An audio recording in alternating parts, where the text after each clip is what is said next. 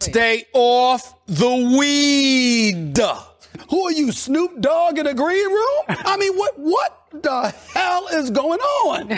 This is Jim Pruitt, and you listen to another episode of the Farm So Hard podcast. So I farm so hard, the employees want to find me, and then want to hire me. What's 100K to a guy like me? Could you please remind me? Farm so hard, this ain't easy. Working late nights, you best believe me. My grades can only go A's. Never want to see another B unless I'm Jay-Z.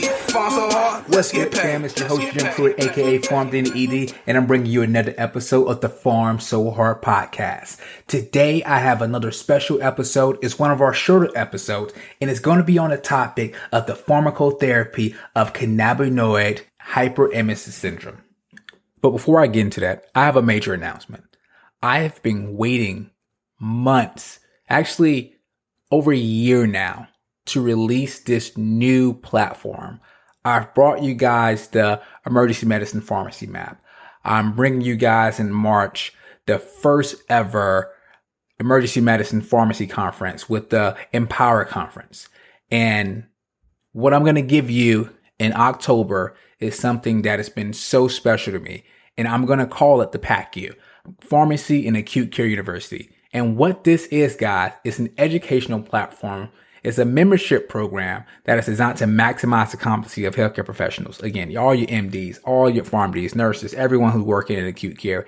This is going to be my membership program that provides you guys with the most up-to-date information with master courses, live webinars. We're going to have a forum community there. We're going to have a host of things, but the coolest part is going to be this reference library. And that's going to be something that I want you guys to go to the show notes and go click to the sign up list to be on the wait list so I can give you more information so I don't take this whole episode up talking about it. You guys have to check this out. It's going to be one of the coolest things I've done. It's going to be one of the coolest things in emergency medicine and acute care out right now. So go check the show notes out. It's going to be all over Twitter. So go check that out. Again, PACU's coming soon, guys. So go check that out. All right, guys. So, cannabinoid hyperemesis syndrome is a syndrome of cyclic vomiting, nausea, and abdominal pain, which is often refractory to available antiemetic and analgesics in patients who chronically use cannabis. Some of the hallmark symptoms, or one of the things you're going to see when those patients present, is this compulsive hot bathing, as it actually provides a great relief for these patients. However, cannabis cessation is the only definitive treatment for these patients. But we've tried some different things like capsaicin, dopamine antagonists, and benzodiazepines. Opioids should be avoided as they may exacerbate nausea and vomiting. So let's go ahead and jump into some of the pharmacology. So we really have three agents: capsaicin, dopamine antagonists, and benzodiazepines. So let's look at capsaicin first. One of the mechanisms of action that's been proposed for capsaicin is that it stimulates the transient receptor potentiovillinoid 1, or TRPV1, which I'm going to say for the rest of this podcast. And that's going to be a G-coupled protein receptor on peripheral tissue. This TRPV1 interacts with the endocannabinoid system, resulting in symptom relief. When looking at dosing, of course, we don't have a pill here. We're talking about a gel, and it's going to be a 2 to 3 inch strip that we're going to apply potentially to the abdomen or the back of the arms. I really haven't found great data saying to use one place versus the other, but that's what we have here.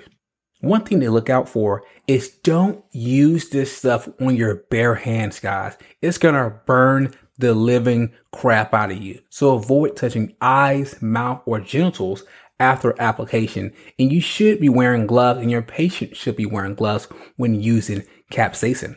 Then we have our dopamine antagonist, and that's going to work by antagonizing dopamine receptor that's going to be upregulated in chronic cannabis use. And it's going to target D2 receptors in the GI tract in the chemoreceptor trigger zone. So hopefully that's going to stop this nausea and vomiting. The two agents that we use quite a bit, not the only, but the two that we use more commonly, is going to be Haldol and the D, droperidol. And the doses we're going to see for Haldol is going to be anywhere from 1 to 5 milligrams.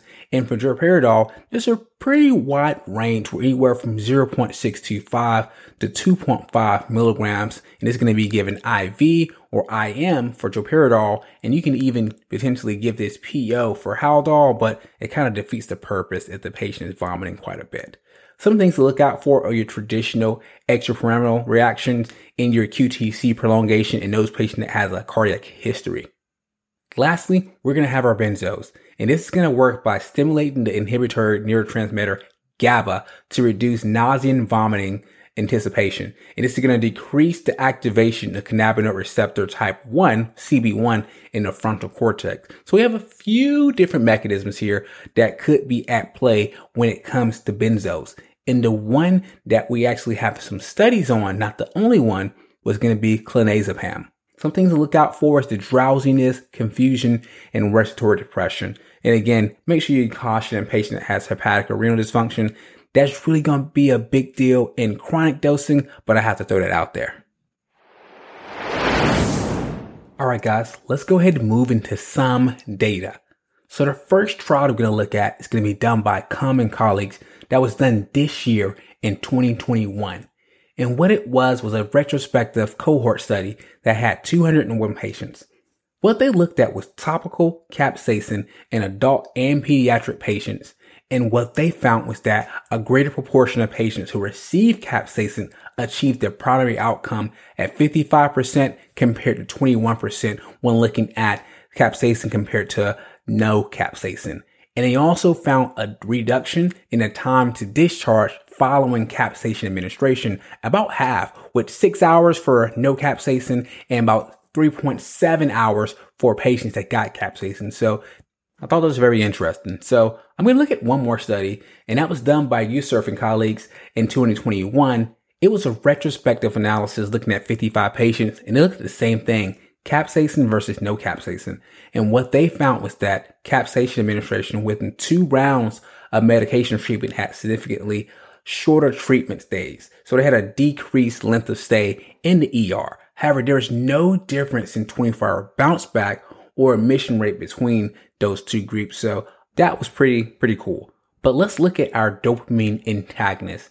And it was a study done by Roberto and colleagues this year. It was an RCT with about 33 patients, and they looked at a few things. They looked at Haldol at a lower dose at 0.05 mg per kg, and they looked at Haldol at 0.1 mg per kg, comparing that to 8 of Zofran.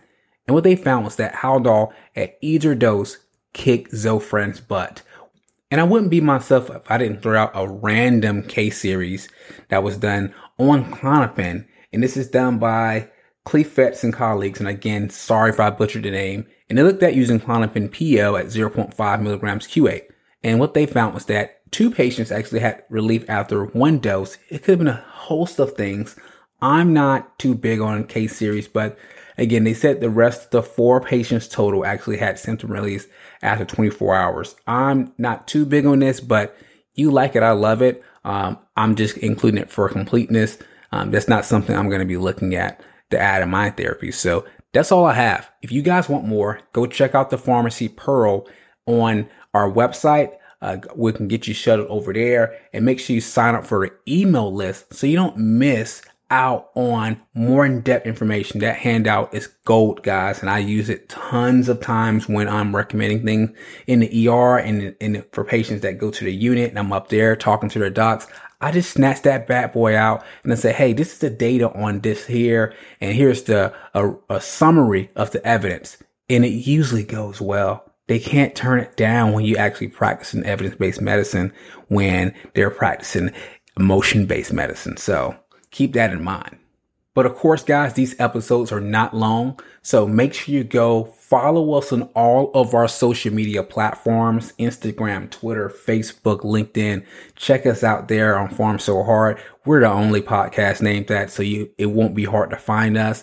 If you want to get on our email list, you can go to the show notes and I got a link for you there. And please keep a lookout for the PACU, because I want to see you in the PACU.